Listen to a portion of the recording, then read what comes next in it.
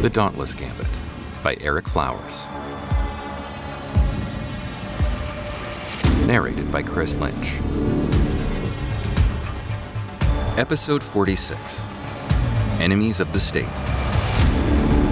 Rennick walked down the steps of the Imperium Capitol building, pulling off his gloves and stuffing them into the pocket of his black, knee-length jacket. The first half of his task was complete. One nondescript suitcase and a pair of red scarves left behind in the Capitol building behind him. His body ached. The pain of his arm and the beating he'd received only partially masked by the drugs Gallo's personal physician had given him the night before. There had been no helping his raspy voice, a constant reminder of the chokehold Gallo had on him and the rest of the Imperium. Gallo may have defeated Rennick aboard the Terminus, but as with all ongoing conflicts, a single battle did not win a war, and Gallo had indeed created a war with Rennick. All Rennick had wanted was a little respect, acknowledgement of what he had done, how he had served Gallo better than anyone else. Instead, the pain in his crushed throat and his cracked ribs were all the recognition Gallo had given him.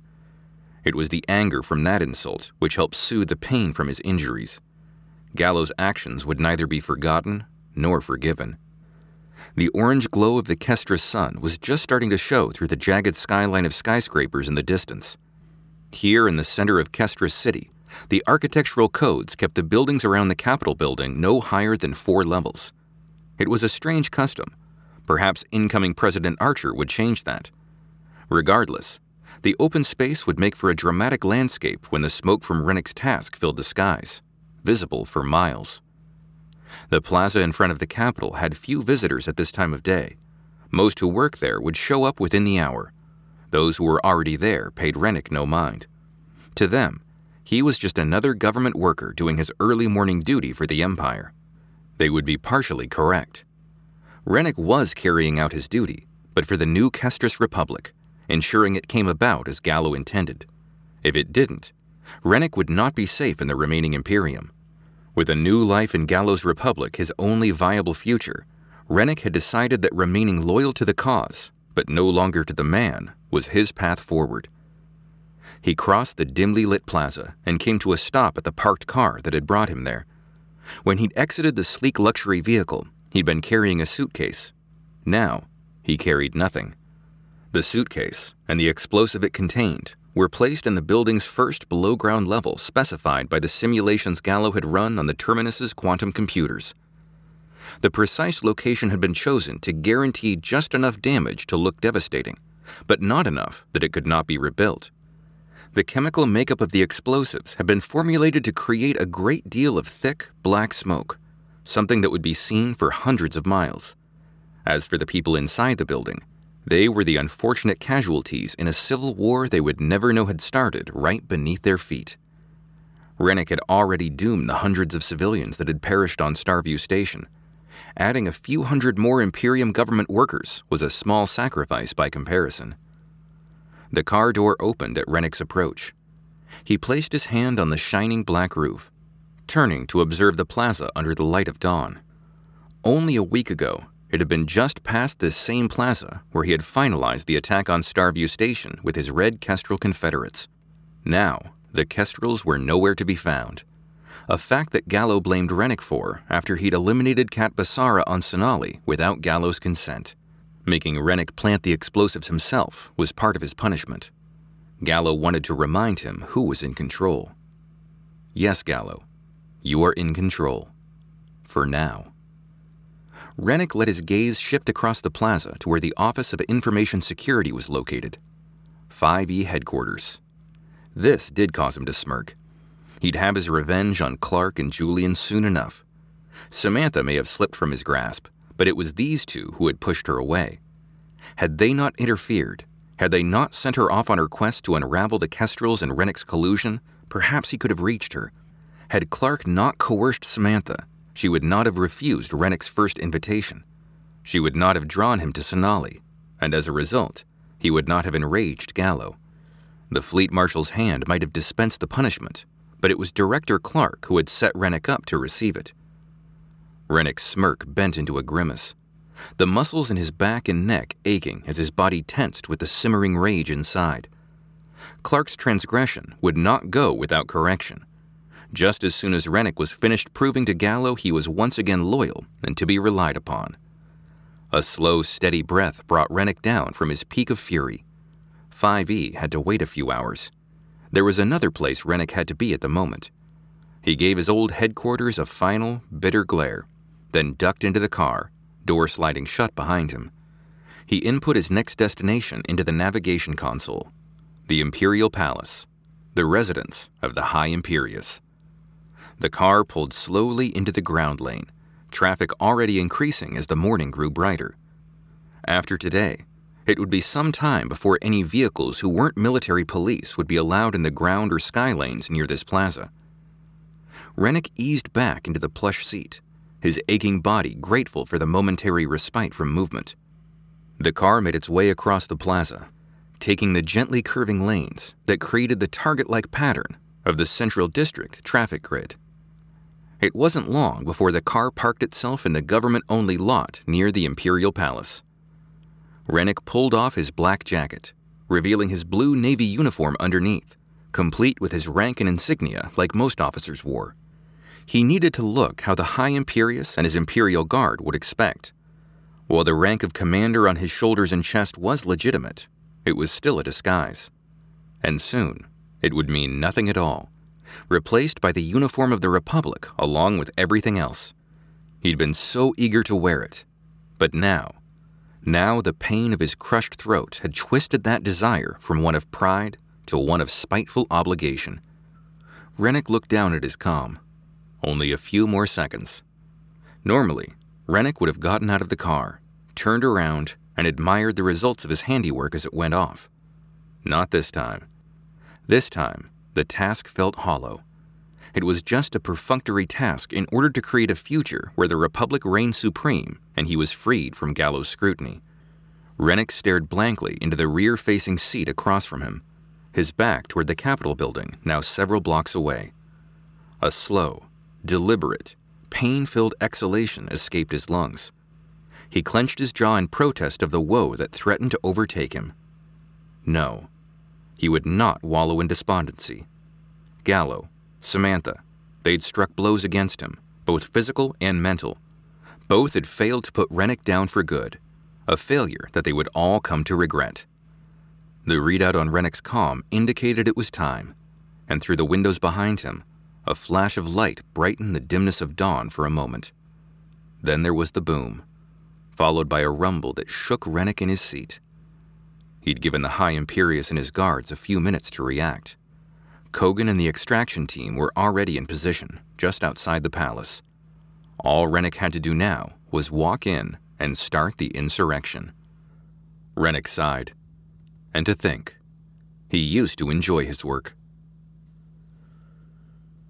First there was the sound, a muffled thud that made its way through the reinforced walls of the 4 above-ground levels of 5E headquarters.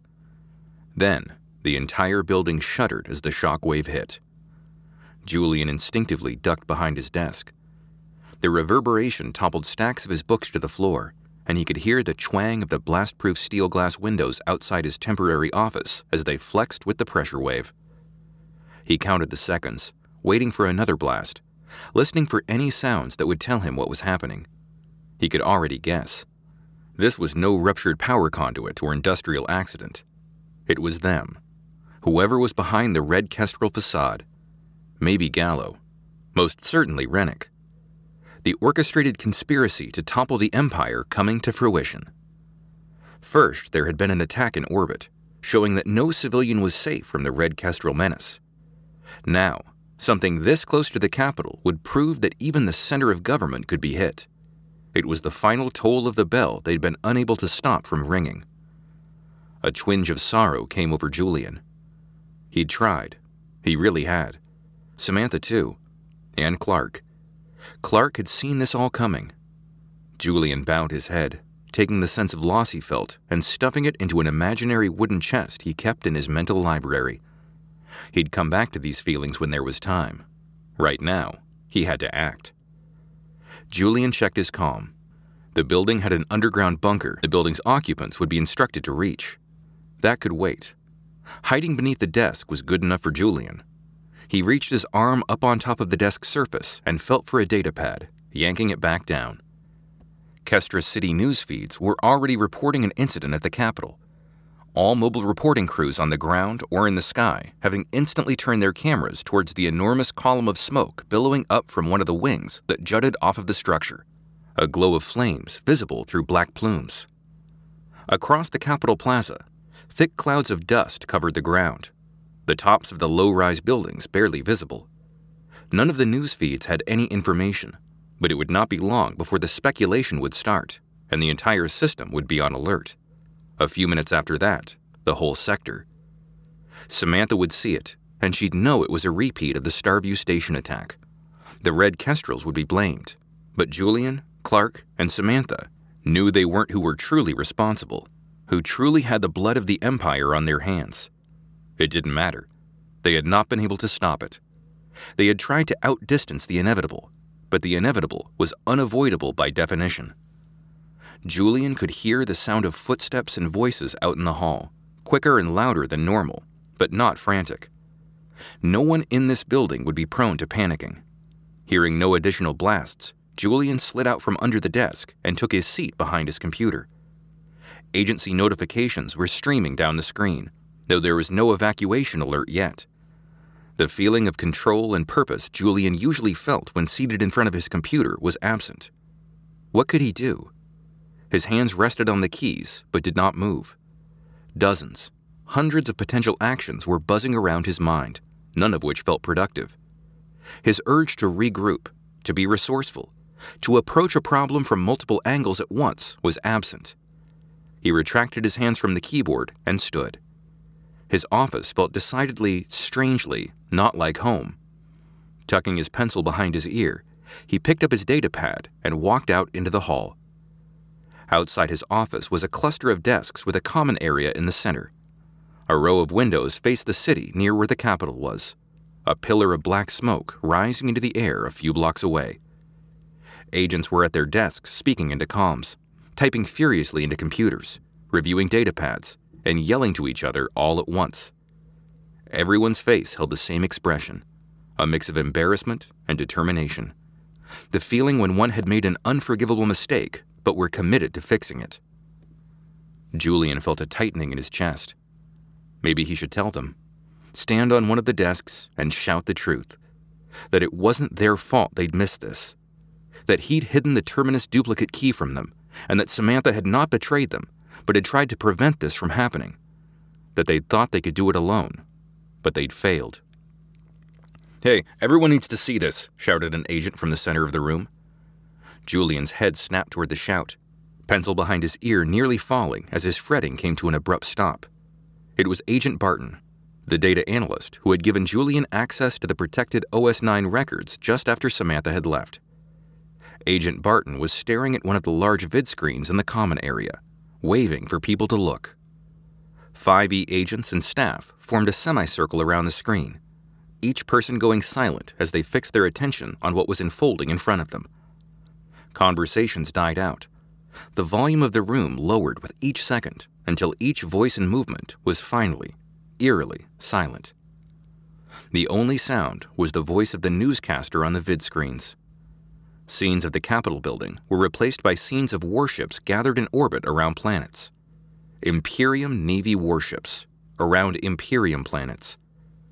Shots of planetary governors and Imperium politicians speaking into cameras flashed by, including many members of the Council of the 100. Some of them looked sorrowful, some looked enraged, some looked compliant, and a few even looked pleased. "Martial law has been declared across the Imperium," Agent Barton said, hands planted on his hips as he gawked at the vid screen. "The entire Imperium." "Martial law? For what reason?" another agent asked, rising from his seat to get a better look. Agent Barton waved at the screen. "The message from the Navy is that the Empire is not safe, and planetary governments are unable to protect their people without military assistance." Another agent, a young woman, spoke up. "This is in response to the explosion? That can't be. It's too fast. Martial law requires approvals. There's an escalation process. The Ministry of Defense has to approve military intervention in civilian matters." Julian looked at his datapad. Reports were streaming in faster than he could read. Messages provided more detail, matching what was on the feed. The Capitol building was a minor inconvenience compared to what was transpiring across the sector. Agent Barton shook his head, his eyes not leaving the vid screen. Defense Minister Archer has authorized it on every planet.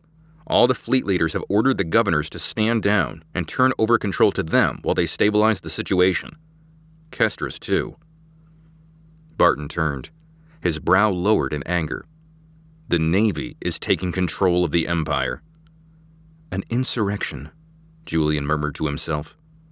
We've been overthrown.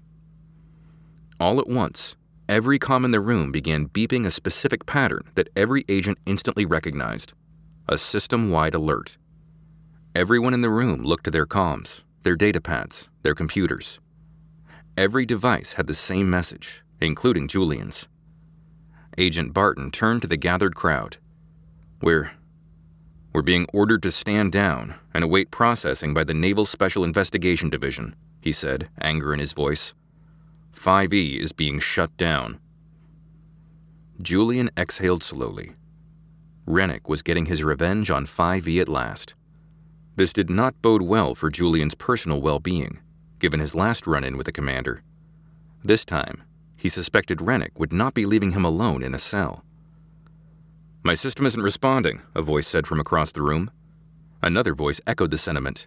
Then another, then another. Julian tapped his 5E datapad. It did not respond. Voices began speaking to no one in particular, the entire room jumping into a conversation with itself. Systems are locking down. We're being cut off. Cut off by who? Top-level access. 5E is being disabled. It's the Navy. Turning on us? What purpose would that serve? They're taking out threats. We're not military. The Navy has no control over us. We're a part of the side being occupied by the fleets. This is ridiculous. Where's Director Sampson? Director Clark? I'm not being taken into custody. We're not enemies of the state. The building has been sealed. No exterior doors are responding. The din of voices grew until individual comments could not be made out. Weapons appeared from within jackets or beneath desks. 5E headquarters was no mere office building. It was one of the most well-armed threats to a military occupation, a fortress-like structure filled with trained personnel who were armed to the teeth, with an armory below ground that could last them weeks if needed. It was smart for the Navy to come after 5E this quickly. Julian double-timed it back to his office and tossed the useless datapad onto his desk. He would not be sticking around to see what Rennick had planned for him. All that mattered was getting out. He scrambled to a locking cabinet in the corner, pulling off the front panel to reveal the mechanical, spinning combination lock beneath. He spun the dial to the 5 numbers needed and pulled it open, reaching for what was inside.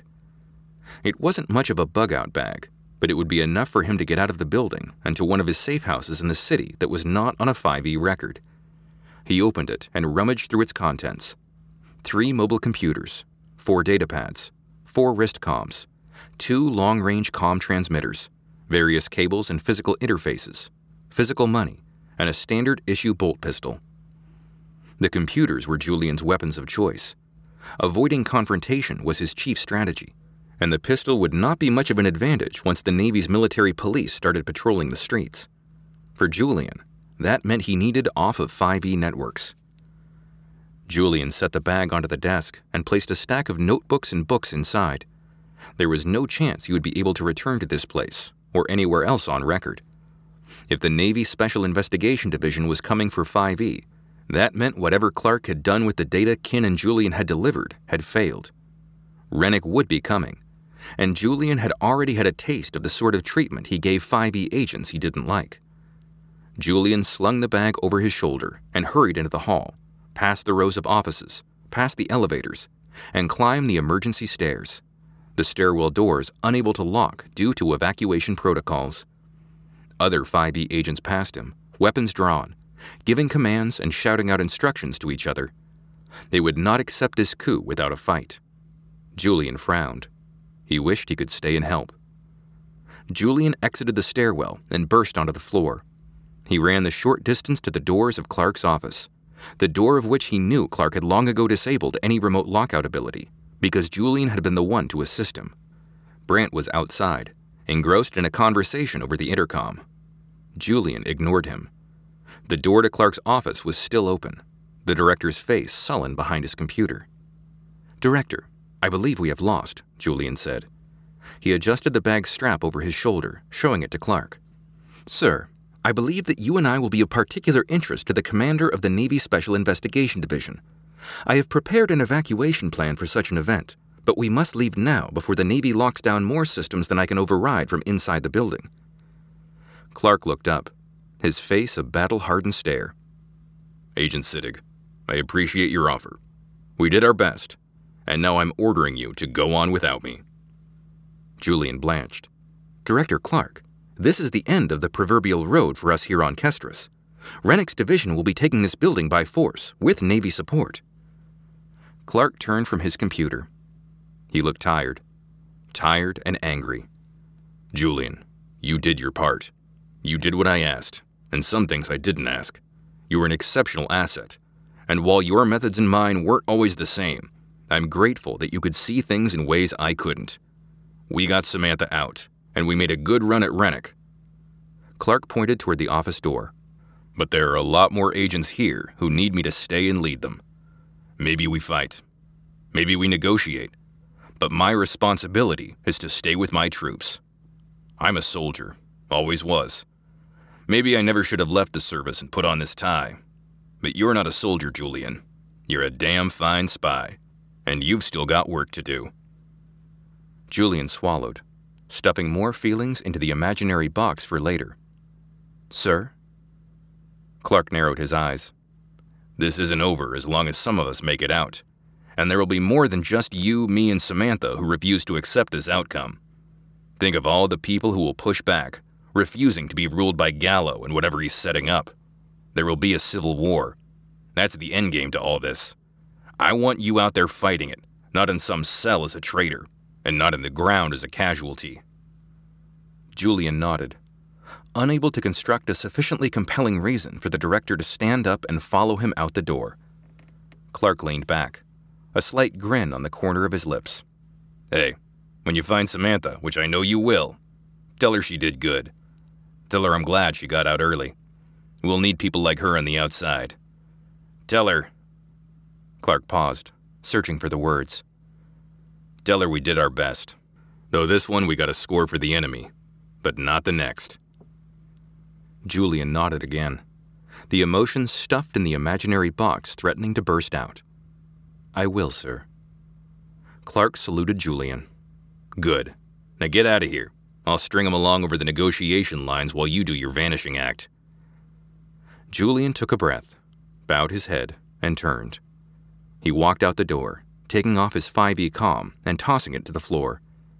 He reached into the bag and pulled out a new one he'd prepared for just such an event that was decoupled from Imperium systems and ready for a life on the run. He was no longer Agent Siddig, 5E operative and Imperium citizen. Now, he was just Julian, a former agent on the run just like Samantha. It was good company to have, if he could reach her. Clark sighed, letting his body sink back into the chair. He could hear commotion outside his office. Junior directors, principal analysts, group managers, team managers, and individual agents scurrying about. They'd done well as an agency. The defense minister might have been disappointed in them, but what else could they have done? There was no stopping this. This was Gallo's plan all along. Work the Empire into a frenzy, position fleets around each planet with the terminus lording over the capital, and then pull the noose tight. The comm channel on Clark's computer lit up. He grunted and pushed a button on his computer that would close his office door. He had a minute for this call. "Will," Clark said, as Major Drake's face appeared on the screen. "Elias." "I'm sorry," Drake said, voice heavy with remorse. OS-9 was not briefed on the Naval Special Investigation Division's new edict. I knew the agency was on the bubble, but this is obviously coordinated. You were right." Clark shrugged. "Can't win them all. I really thought I could prevent this." Drake sighed, nodding. "The data on Tau. I got it to Gallo. The message had a receipt indicator. He saw it, It wasn't enough. The Indigo investigation is being shut down. Tao is taking over. He slipped through. Somehow the bastard slipped through. Clark shook his head. That's what he does. Rennick's a survivor. Keep watch on him. And Will, I know you need to maintain your duties as a naval officer. I don't hold it against you. Drake looked away. It was simple for Clark to look at the military occupation as a clear threat, but not for Drake. He was part of that threat. Drake and countless officers were all being backed into the same corner of forced compliance or turning on Gallo and facing what would likely be a swift and private execution. Drake turned his eyes to the camera, his expression more compassionate than Clark would have guessed. Hey, Elias. When they ask what this call was about, tell them I was asking you to go peacefully, okay? That I was trying to talk sense into you. Don't let them know that I wished you good luck, Drake said, regret thick in his voice. Clark smiled. This was coming. No matter what. I take a little comfort knowing there are good officers like you who will keep things from getting too bloody. Drake nodded. It was good serving with you. Then and now. Same to you, Will. The computer screen went dark. Clark pulled up the security feeds of the entrance to 5E headquarters. The blast doors had come down. Agents were already barricading themselves behind the building's military-grade defenses.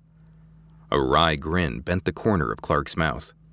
He'd give any agent who wanted plausible deniability the order to stay and fight. But he knew most wouldn't need it. 5E and the military hadn't gotten along for quite some time. Now, knowing that one of their own was now coming for them, Rennick better have trained his operatives well, because whether Clark ordered them to stand down or not, the 5E agents in this building would not go quietly, nor would the countless others on assignment throughout the sector. Clark stood, pulling off his tie and dropping it to the floor. He unbuttoned his shirt cuffs and rolled his sleeves up over his elbows. Enough standing on the sidelines of the battlefield. He tried to mitigate Rennick's influence by sending Samantha away. Then he tried by dropping Gallo onto him. Rennick would not go down. The problem was the same each time. Clark had held back, kept something in reserve, never committed to an all-or-nothing attack that left either his enemy or himself vanquished when the dust settled. But the dust hadn't settled yet. There was still time. He reached into one of his desk drawers and pulled out a protected computer, one that could not be locked out by external systems. He opened it and placed his hands on his keyboard, then typed out a message. Nothing fancy, nothing too long. A simple declaration of the facts as he saw them, and something of an admission. He read the message and exhaled. Good enough. He entered the recipient's private address and added a 1-hour delay before it would automatically send. Plenty of time to do what he's going to do. Clark closed the computer, letting his eyes linger on the items he kept in his office. This was likely going to be his last time here. That was okay. All of these things were just that. Things. What lasted was action. Impact. He looked to the photo of the Outrider. The way his crewmates told the story, Clark had been some brilliant tactician, taking command and leading them all to an almost impossible victory. That's not how Clark remembered it. He just remembered being a scared young man who had been convinced they were all going to die, and that thought made him so angry he decided they might as well go down swinging. He'd been surprised as everyone else when the last Celican frigate had broken off and retreated, but probably not as surprised as the Celicans when they'd realized the Outrider was prepared to fight until the bitter end, victory or defeat. Clark looked down to his hands, to the smattering of scars on his knuckles from his years of combat. A desk job had been a good end to his career. He wasn't ashamed of it, but like every big victory of his past, it looked like if he wanted a job done right, he was going to have to do it himself. What do you mean? The Indigo project is transferred? How can it be transferred? It's an RCA secret operation. From the head of the conference room table in one of the Terminus's private Indigo reserved rooms, Major Drake held up his hands. This is not something I take pleasure in sharing with you, but we have our orders. The concerns of Indigo are being moved to the Naval Special Investigation Division, and OS9 resources are being reallocated to pick up the slack of 5E's projects and missions across the sector. Defense Minister wants 5E furloughed indefinitely. Drake exhaled, a growl audible under his breath. Commander Tao will be the executive officer in charge of Indigo, by order of Fleet Marshal Gallo. A clamor broke out, everyone trying to get Drake's attention at once. The heads of those gathered at the conference room table all turned back and forth, searching for an answer. Kin and Yadav exchanged glances. The news of Indigo's fate was a surprise, even to Kin. The news of the explosion at the Capitol on Kestris had reached them only minutes before this meeting. It was treated as a terror attack by the media, the Red Kestrels already being accused. After receiving the news, Drake had called his team together, all the Indigo investigators who had been working to find the breach aboard the Terminus. Commander Tao was one of the primary suspects, and he'd had access to all of the Indigo data. All of the data other than what Kin had kept from the team at the request of Major Drake and Director Clark. She delivered the evidence that placed Tao on Sonali for Kat Basara's death. But instead of being arrested, he was being promoted even further? What did this mean for OS9? But more than that, what did it mean for Kin if 5E was shutting down? Across from Kin, Yadav's gaze went from the Major back to her. They'd sat across from each other, hoping to forestall the public reveal of their growing personal relationship. Now, the distance prevented them from communicating.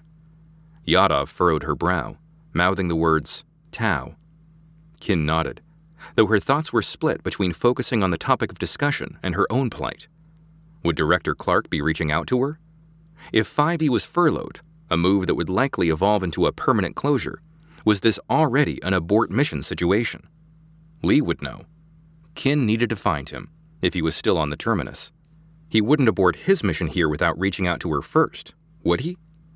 Drake leaned forward, raising his voice over the din and interrupting Kin's spiraling thoughts.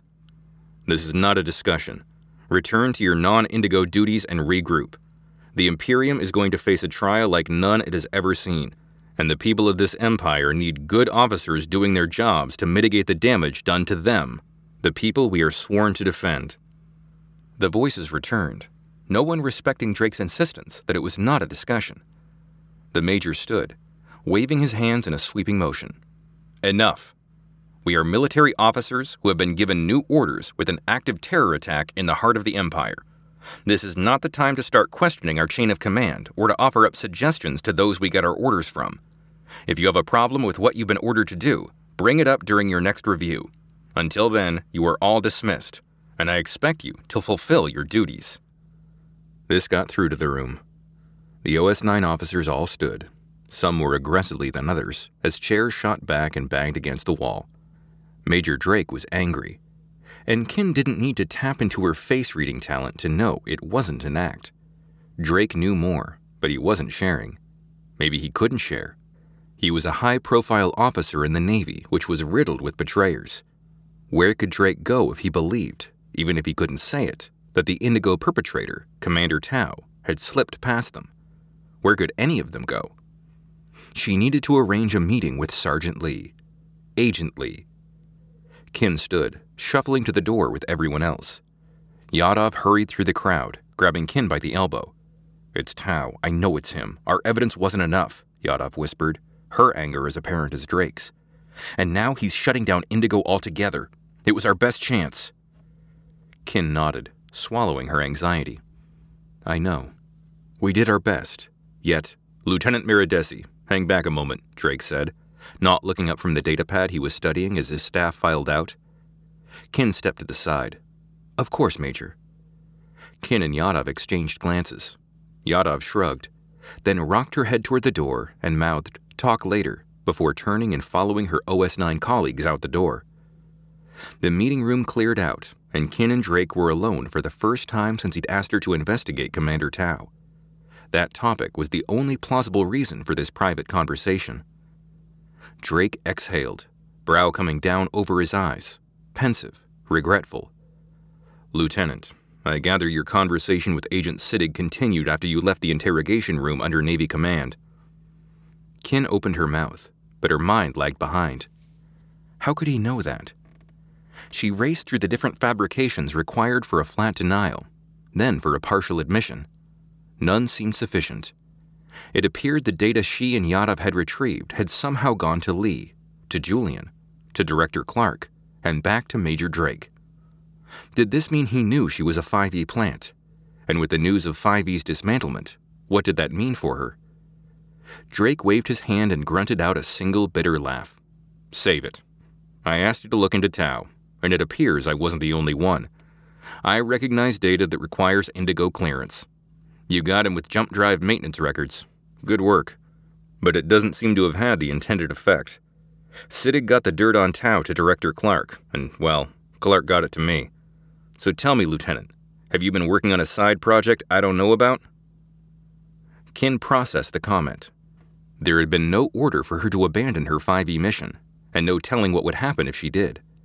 She straightened her posture, inhabiting the role of Lieutenant Meridesi as she had for the last 2 years, and would continue to inhabit for as long as she was aboard the Terminus. Sir, you are correct. To better follow your request of investigating the commander, I felt it necessary to breach protocols slightly. Agent Siddig approached me for help, and given the parallel nature of his request and your own, it seemed appropriate since the commander would have access to anything I entered back into OS9 records.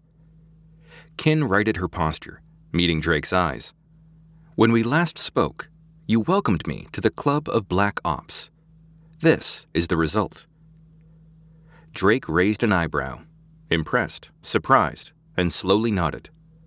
I surmised. He exhaled slowly, eyes looking upward as if he was recalling something. You know, Lieutenant, there's no such thing as a perfectly impenetrable ship. Everything has holes, gaps, little cracks where air can squeeze through. Some ships' engineers try to seal everything up against hard vacuum, make a vessel perfectly airtight, but there are always leaks. Pressure in the ship slowly drops, and they don't know why, and they've already sealed up every hole they can think of. The smart engineers, they don't worry about making a leak-proof ship. Instead, they worry about how to keep the incoming pressure higher than the loss, and build valves that control the flow. They make controlled leaks they know about, instead of uncontrolled ones they don't. Kin felt her limbs grow cold. Did Drake know? Sir, I assure you, I am... Drake looked to Kin and raised his hand to silence her, his expression stern but non-threatening. Doesn't mean they have to like the system, only that they have to accept it. And the situation unfolding down on Kestris shows us we all miss things, a lot of which, I'm afraid, will have been right under our noses the whole time. Kin nodded, unsure of what she was acknowledging. Was this Drake admitting he knew about her? Or was this Drake admitting he didn't want to know? Or had he decided his suspicions about Commander Tau were correct and they'd failed to stop him? What did the Major want from her? Kin remained silent. Drake met Kin's gaze, his voice low. Lieutenant, I need you to consider something. It's not a suggestion or a request, just an idea, and not one I would or could ever officially endorse. Kin swallowed her nerves. Sir? Drake took a breath, inhaling and exhaling slowly. The data Indigo has gathered. There's a lot of bodies buried there. If Tau and his division are the new stewards over us, he'll be able to shut it down and lock out anyone he doesn't want seeing it. They've already made it so that no activity can be hidden from them, so we can't make a copy of the data without it being recorded. Drake lightly tapped the table near his datapad. Unless an official copy has been made by, say, a Navy major who had top-level clearance. Of course, that would be well outside of protocol, since an offline copy could easily be misplaced. Kin bowed her head, hoping she understood Drake. Yes, Major, well outside protocol. Drake grimaced, nodding at the comment. You will have to excuse me, Lieutenant. Duties to attend to. Stay alert. Things are not going to be pretty for the Empire, and... Drake crossed the meeting room, doors sliding open as he approached. He turned and looked at Kin over his shoulder. Like I said, we need good officers like you to help mitigate the damage. Drake maintained eye contact for a moment more, then looked away and hummed before exiting the room, doors sliding shut behind him. Kin furrowed her brow in concentration. What had just transpired? Did he know she was a 5E sleeper, or merely that she and Agent Siddig had been responsible for investigating Commander Tau together for Clark? Was the leak Major Drake referred to her, Agent Siddig, or himself? Or was it so difficult for her to determine because it was, in actuality, all three? Kin sighed, her anxiety partially displaced by a rush of annoyance at Drake's expert ability at staying so ambiguous, even to her face reading. Drake knew a lot more than he was sharing. That much was apparent. The attack on the Imperium capital would be all anyone was focused on, with only the select few of them knowing that it was the type of disastrous occurrence that Indigo was supposed to prevent. They'd failed. OS9, 5E, the Indigo team, all of them. But Kin was still here, still a Navy officer who was not in shackles in the Terminus's brig, not being defunded like Director Clark and Julian, and not exiled like Agent Maury. As far as she could tell, she and Agent Lee were still in the game, and she had a new task to accomplish. She looked to the table. It appeared that Major Drake had not so accidentally left behind his datapad on the meeting room table. Hey everyone, thanks for listening to episode 46. The start of what will be the fourth paperback and ebook, and also the start of Act 3. So episode 46 was fun to try to construct just like a big, like season premiere. You come back after the break and a whole bunch of stuff is happening to set up what is the last 25% of the story, but also thematically, Act 3 is where everything has to, be tied up and come together. So, we've got two sides of the story, basically Rennick's side and Samantha's side that, went through Act 1, kind of the setup, getting together and introductions. The big Act 2, which is half of the book, where, the story of, these duo-antagonists, play out back and forth, and now the end, where it's all going to, come together. Consequences are going to be had. Chekhov's guns are going to be fired, and things are going to end. So don't worry if you're wondering about loose ends and if this independently written and published story, novel, podcast is going to end poorly. I assure you it does not, and that everything has been planned from the beginning, and there's going to be lots of satisfying payoffs to all the setups. So, this won't be like watching Lost. Anything mentioned all the way back to chapter 1 is, they had a purpose. It's going to be back. So keep listening. Episodes are going to keep rolling out. We're through the holiday season, and there are only 14 episodes left after this. So, email me if you want to, catch up, ericflowers.com. Otherwise, I will see you in a few days for a very troubling episode 47.